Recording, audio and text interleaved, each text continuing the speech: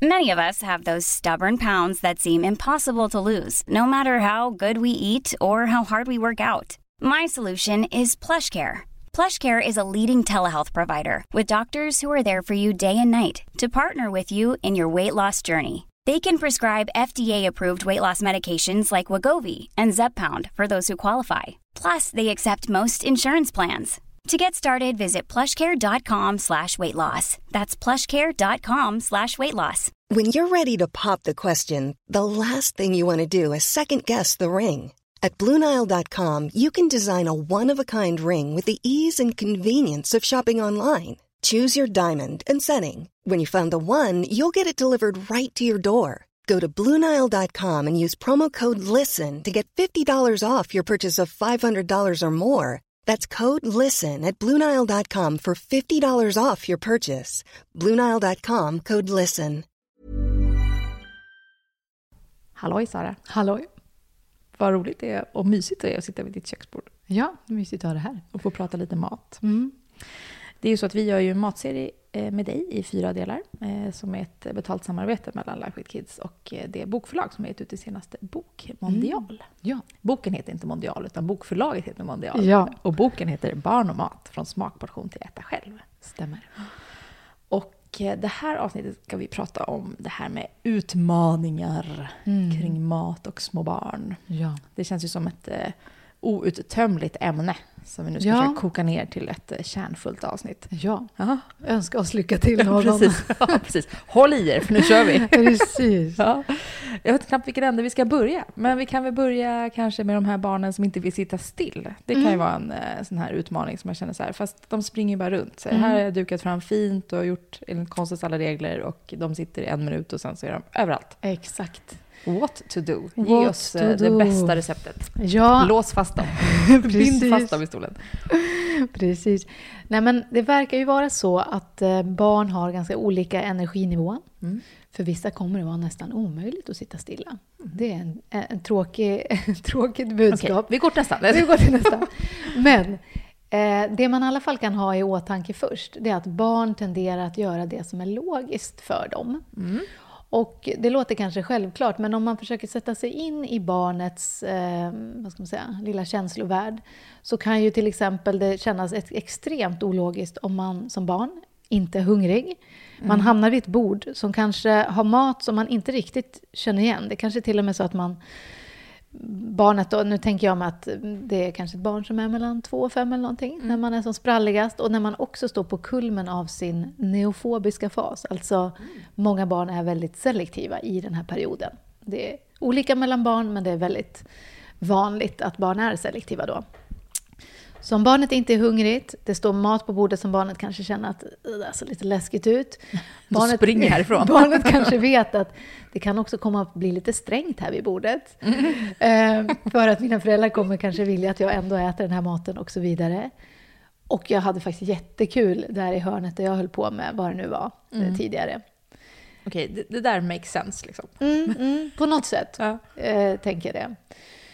Sen är det ju så att även om man sätter ett hungrigt barn vid bordet och man har liksom mötts halvväg så att det finns något på bordet så barnet kan äta sig mätt på, och man försöker vara supermjuk och bara sitta och koncentrera sig på sin egen mat, så säger erfarenhet från mitt eget kök mig att man kan ändå ha åtminstone ett barn som har svårt att sitta stilla.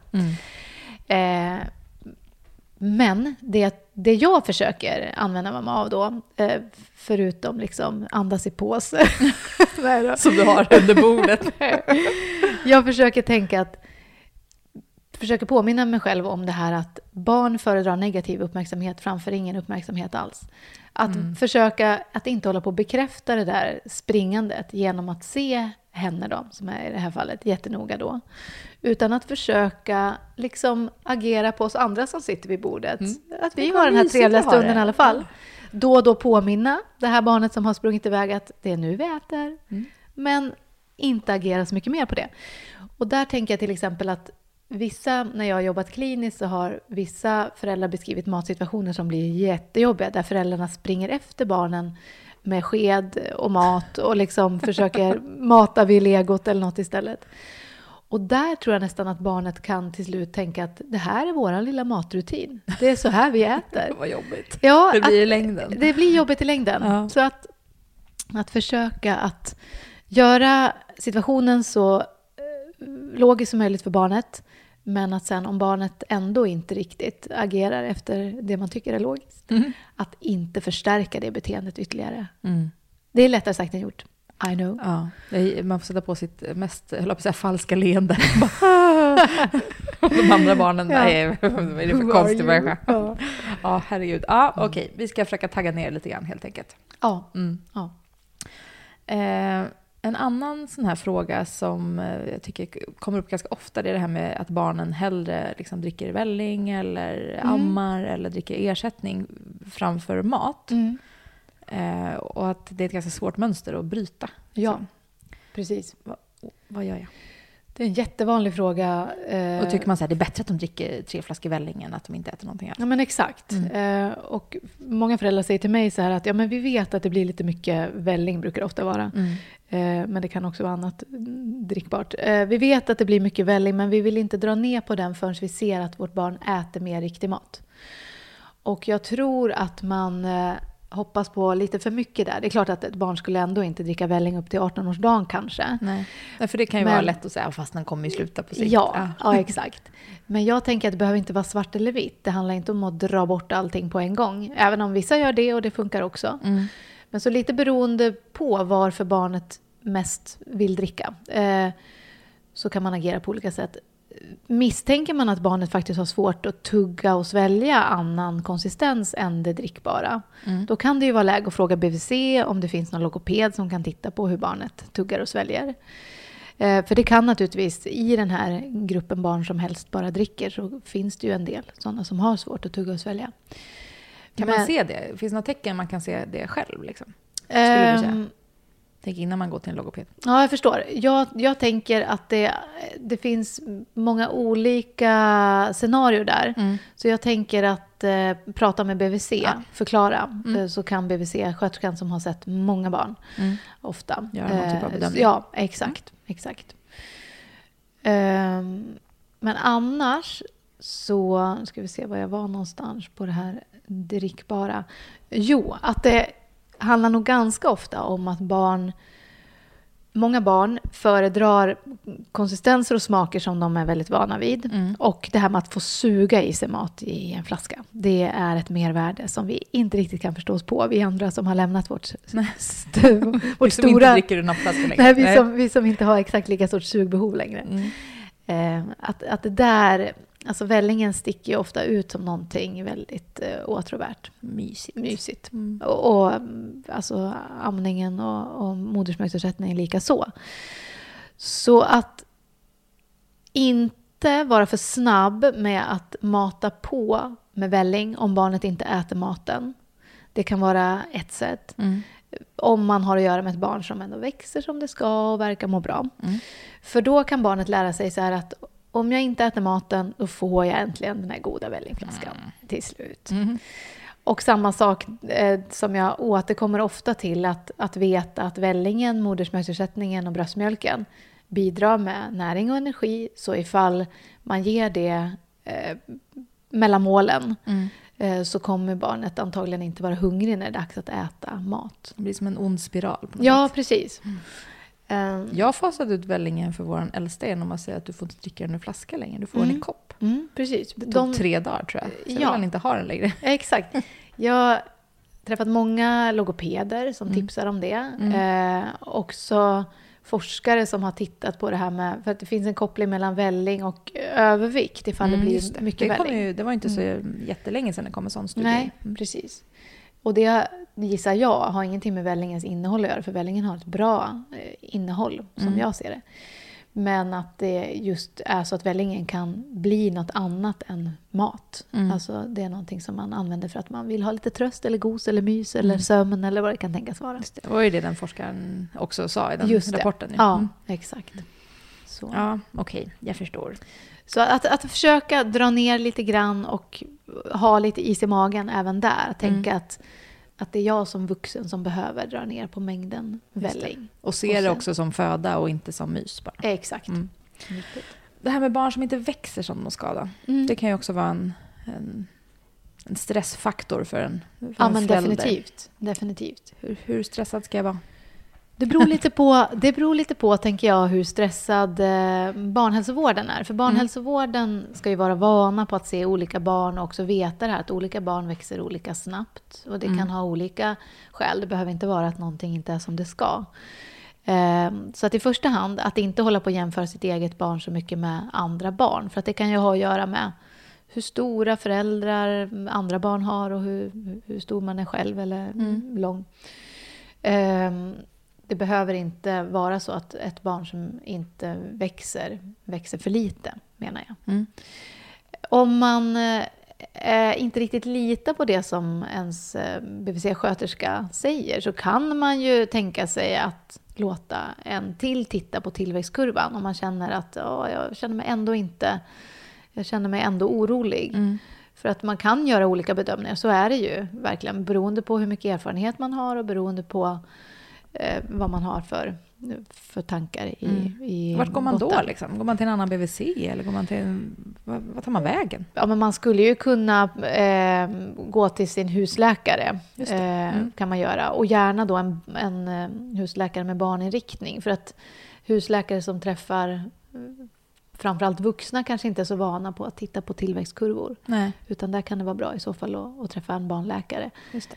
Eller om man kan fråga om, det kan man ju vara helt öppen med också, att jag vill gärna att någon annan också tittar på tillväxtkurvan, för jag känner mig ändå orolig. Jag tänker att det behöver man inte skämmas för, tänker jag, att man inte har litat på någon. För det handlar ju om att man ändå vill sitt barns bästa. Tänker det kan vara skönt för den BVC-sköterskan också som tar emot att veta att man går vidare och också så här, men verkligen. Bara köra med lite öppna korten då. Ja, helt klart. Alltså det här är ju något som vi har hållit på med mycket hemma hos oss. Och sen har jag ju pratat med dig om det här tidigare. Men det här med barn som ska gå på toa mitt i maten. Men just det. Varför gick du inte på toa innan? Ja, exakt. Ja. Du får repetera det här svaret, för du och jag har pratat om det innan. Att jag inte ska skälla på dem. Nej. Men det är ju så här att det är ganska vanligt att barn blir toanödiga mitt i maten. I måltiden. Och man känner helt att vad 17. Och då finns det något som heter den gastrokoliska reflexen. Det är ett väldigt vackert ord. Ja, man förstår ingenting. Men det betyder i alla fall att de vill gå på toaletten mitt i maten. Det betyder att tarmarna tänker så här, nu är det bäst att vi rör på oss så att det får plats lite mer mat här inne. Det verkar som att någon äter. Och då blir man helt enkelt nödig. Och eftersom det är inte allt för ovanligt att barn i förskoleåldern får problem med förstoppning, så är det viktigt att låta dem gå på signal. Fastän det kommer ganska olägligt och man kan tycka att vad tusan. Det är lite som det här med lyhörd matning som vi har pratat om också. Ja, om man ska äta på signal, då ska man också få göra sig av med saker på signal. Exakt, well put. Ja. Du fick ihop det. Ja, du fick verkligen ihop det. För det är just en riskfaktor när det gäller utveckling av förstoppning, är att inte gå på signal och att inte sitta klart. Ja, för det där blir en bra följdfråga. Hör du? Ja. Det här med att inte sitta klart. Ja. Nu är jag klar. Det tar liksom 2 sekunder. Så nu är jag färdig. Fast du kan omöjligt vara färdig. Ja. Tänker man ju då. Men det där, jag är ju ingen expert på just den där biten egentligen. Men jag tror att det kan variera väldigt mycket också. Faktiskt. Så är det så att barnet inte har problem med förstoppning och blir klar på 2 sekunder, är det bara att gratulera. Fine. Jo, fast om de har lite problem med förstoppning och ändå inte vill sitta kvar. Ja, då sätter man en padda i handen på dem då, eller vad ska jag göra? Det vet jag en hel del som gör. Och jag känner att det här nu är vi liksom bortom mitt expertområde. Ja, jag vet. Det är bara jag som nu återigen är tillbaka med mitt egna barns magar. Ja, men det jag kan säga, det är att andra faktorer som kan leda till förstoppning, utöver att inte sitta tillräckligt länge, är om barnet äter eller dricker för lite och äter för lite fibrer och rör sig för lite, eftersom tarmarna rör sig och man själv rör sig. Så viktigast ändå att de får gå på signal och åtminstone påbörja det. Absolut. Bra. Det här med barn som alltid tjatar om mat eller kanske framförallt godsaker. Hur ska man hantera det, tycker du? Ja, det där är ganska svårt. För att jag återkommer ganska ofta till den här föräldrasjälen som jag tror är väldigt, sitter väldigt djupt hos oss. Att vi vill gärna ge våra barn ätbara saker när de är hungriga. Handlar det om barn som faktiskt hela tiden är sugna. Det kan ju vara på vad som helst. Det kan vara mat, det kan vara frukt, det kan vara godsaker. Tala om frukt, tar jag en bit päron nu. Ja, gött. Så är det väldigt svårt att... det kan vara väldigt svårt att neka ett barn mer mat till exempel. Men där verkar det vara så att olika personer reagerar olika mycket på stimuli i form av till exempel att man ser något gott framför sig och man öppnar frysen och såg att oj hoppsan, där fanns det tydligen glass. Vissa barn, även om de är mätta, så blir de jättesugna på glass då. Andra kan faktiskt vara ointresserade om de är mätta. Där är verkar det vara stora genetiska skillnader i hur man reagerar bara på stimuli. Det verkar också vara stora genetiska skillnader i om man säger att man sitter vid bordet och äter mat, så är det vissa barn som alltid vill ha en till portion. För att det verkar vara väldigt stor skillnad i hur mätt man blir, hur väl man känner av att man faktiskt blir mätt. Att vissa barn vill ha mer än vad de egentligen behöver. För jag tycker det är svårt, för där, om jag återigen går tillbaka till mina barn, de är så väldigt olika fast de har liksom samma grundförutsättningar.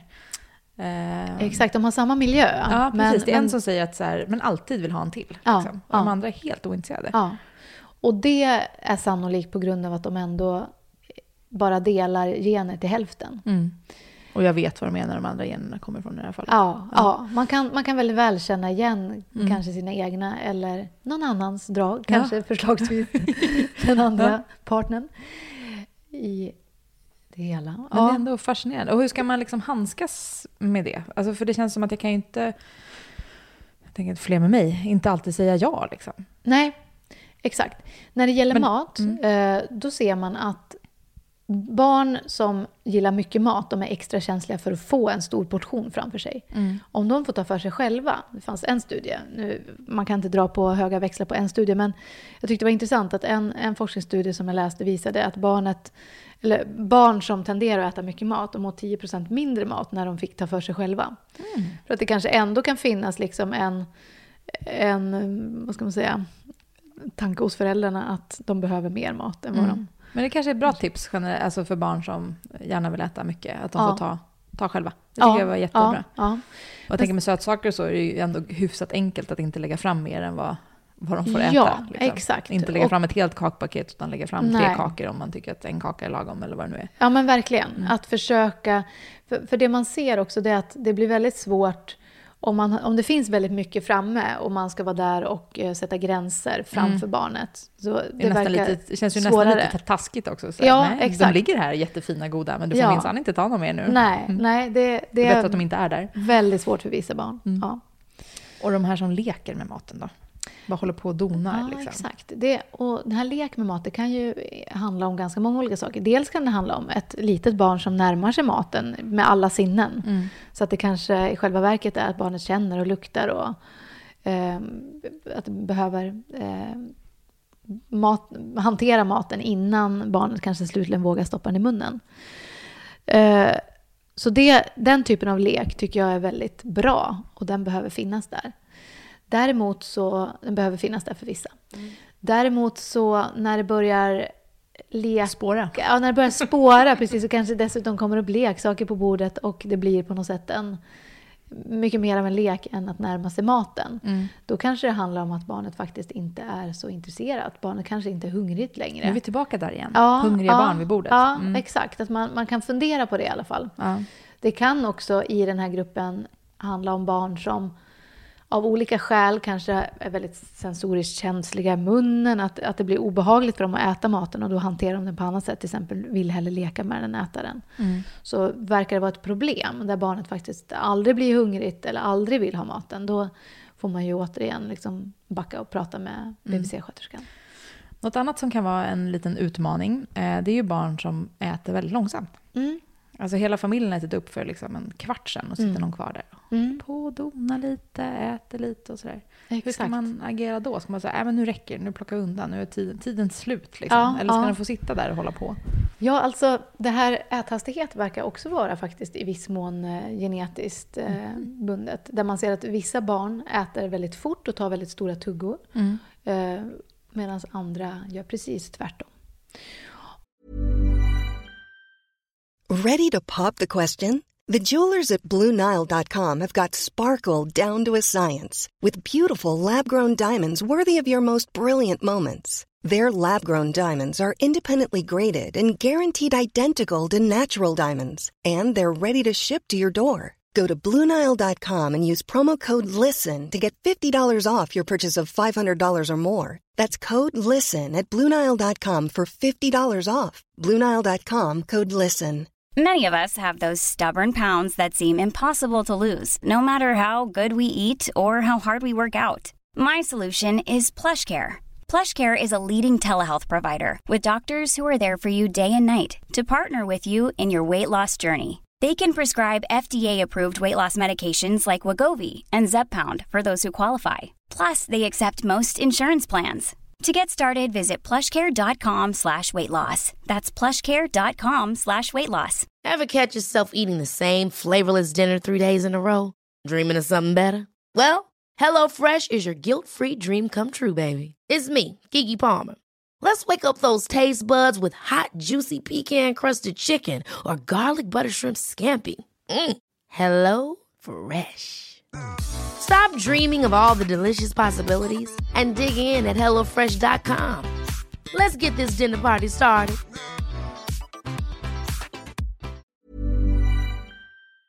Och jag tänker att man får liksom känna av lite. Är man en familj som utan problem sitter och har liksom långa måltider där man tycker att det är väldigt trevligt och det är inte något problem. Då är det ju såklart bara att fortsätta ha det på det sättet. Men är det så att de andra faktiskt är klara på en kvart är en ganska lång stund. Jag tänkte det var ju för sig ganska länge. Precis. Men det lät bra. Jag tänker att det är viktigt att inte vara jättenoggrann med så här, vi sitter alltid kvar tills alla har ätit upp, en sån regel. Nej. För den kan ju påverka det barnet som äter långsamt så att det blir väldigt stressigt. Beroende på ålder och hur det ser ut i köket så brukar jag säga ifall man har ett barn som äter ganska långsamt så kanske man till slut kan börja plocka undan lite grann. Barnet får sitta kvar, man kan fortfarande umgås lite fastän man är på sluttampen. Sådär. För att det kanske inte är rimligt att sitta 3 timmar. Nej. Eller ens 1 timme. Och jag tänker en del barn är också sådana som går ifrån, alltså så äter ganska lite och sen går de ifrån och sen ska de liksom äta upp lite senare. Och det är ju också en sån här lite intressant måltidsutmaning. Utmaning, precis. Ja. Den är inte alls helt ovanlig heller. Och då kan de äta 2 portioner sen. Alltså de tar 3 tuggor och sen så bara, nej men jag vill inte ha mer. Men sen vet man ju att så här, går de ifrån och så efter en kvart så ska de äta 3 portioner till. Liksom. Ja, precis. Och är det hunger som de inte har blivit? Ja, det kan jag tolkar liksom som att det kan bero på flera olika saker. Men dels att de kanske inte var hungriga än när maten ställdes fram. Och 2 kan vara, för att även om de flesta barn tycker om uppmärksamhet så är det ju definitivt så att en del barn föredrar väldigt lite uppmärksamhet. Särskilt när de ska närma sig mat som de kanske inte är jättebekväma vid alla gånger. Och då kan det vara lite skönt för dem att krypa upp i efterhand och äta klart i lugn och ro. Ja. Och där är det enda man måste tänka på att man ändå behöver ha koll på dem så att de inte sitter där och äter och liksom sätter i halsen. Just det.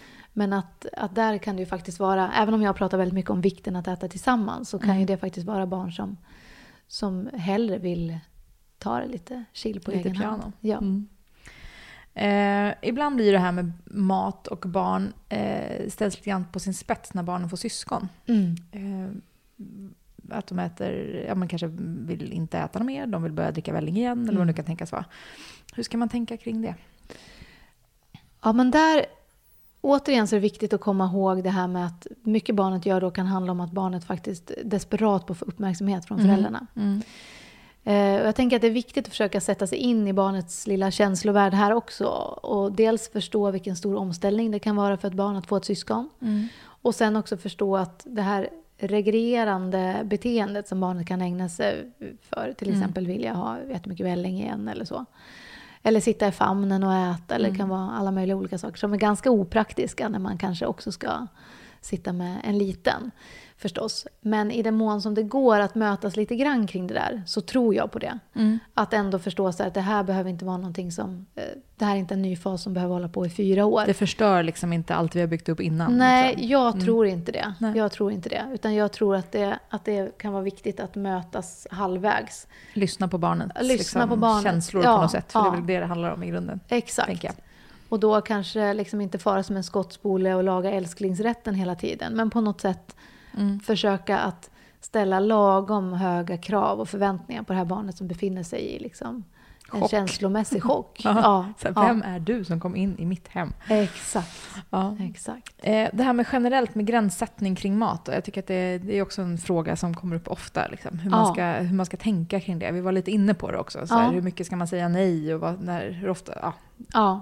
Svårt. Det är svårt. Det är verkligen svårt. För att det är ju så att våra barn, de allra flesta, har en förkärlek för sött, fett, salt, energirika saker. Som gör att de flesta behöver inte provsmaka McDonalds-maten ens en gång för att tycka att den är jättegod. Fascinerande. Till exempel. Ja. Jag brukar prata om att det är bra att försöka tänka att matmiljön hemma, och då när jag säger matmiljön så tänker jag så här, vad finns framme och vad hittar barnen till hemma?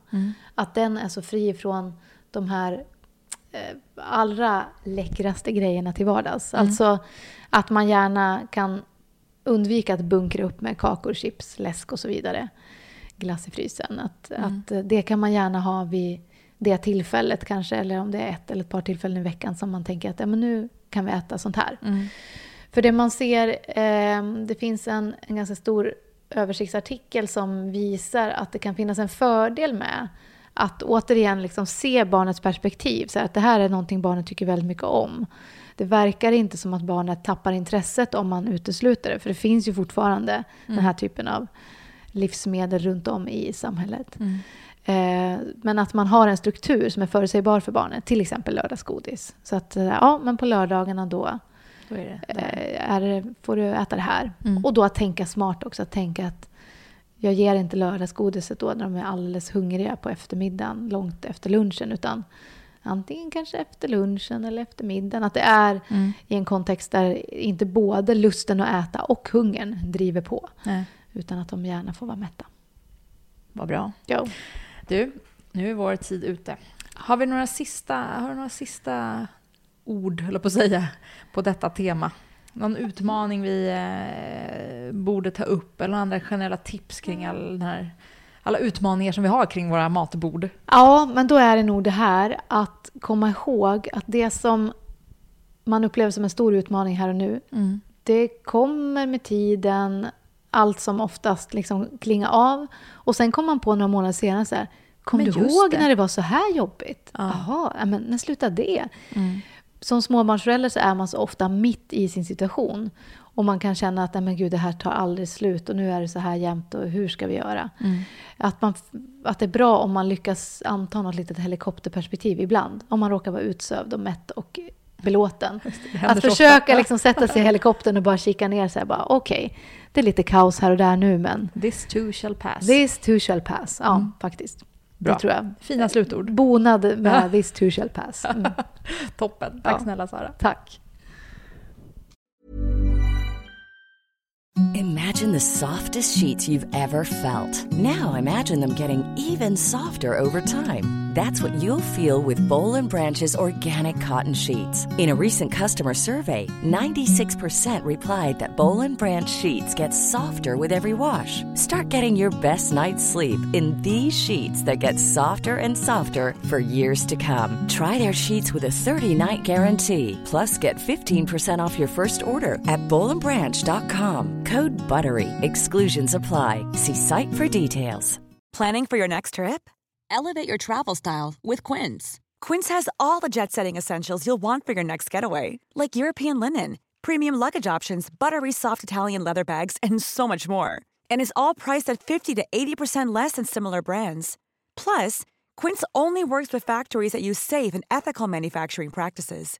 Pack your bags with high-quality essentials you'll be wearing for vacations to come with Quince. Go to quince.com/pack for free shipping and 365-day returns.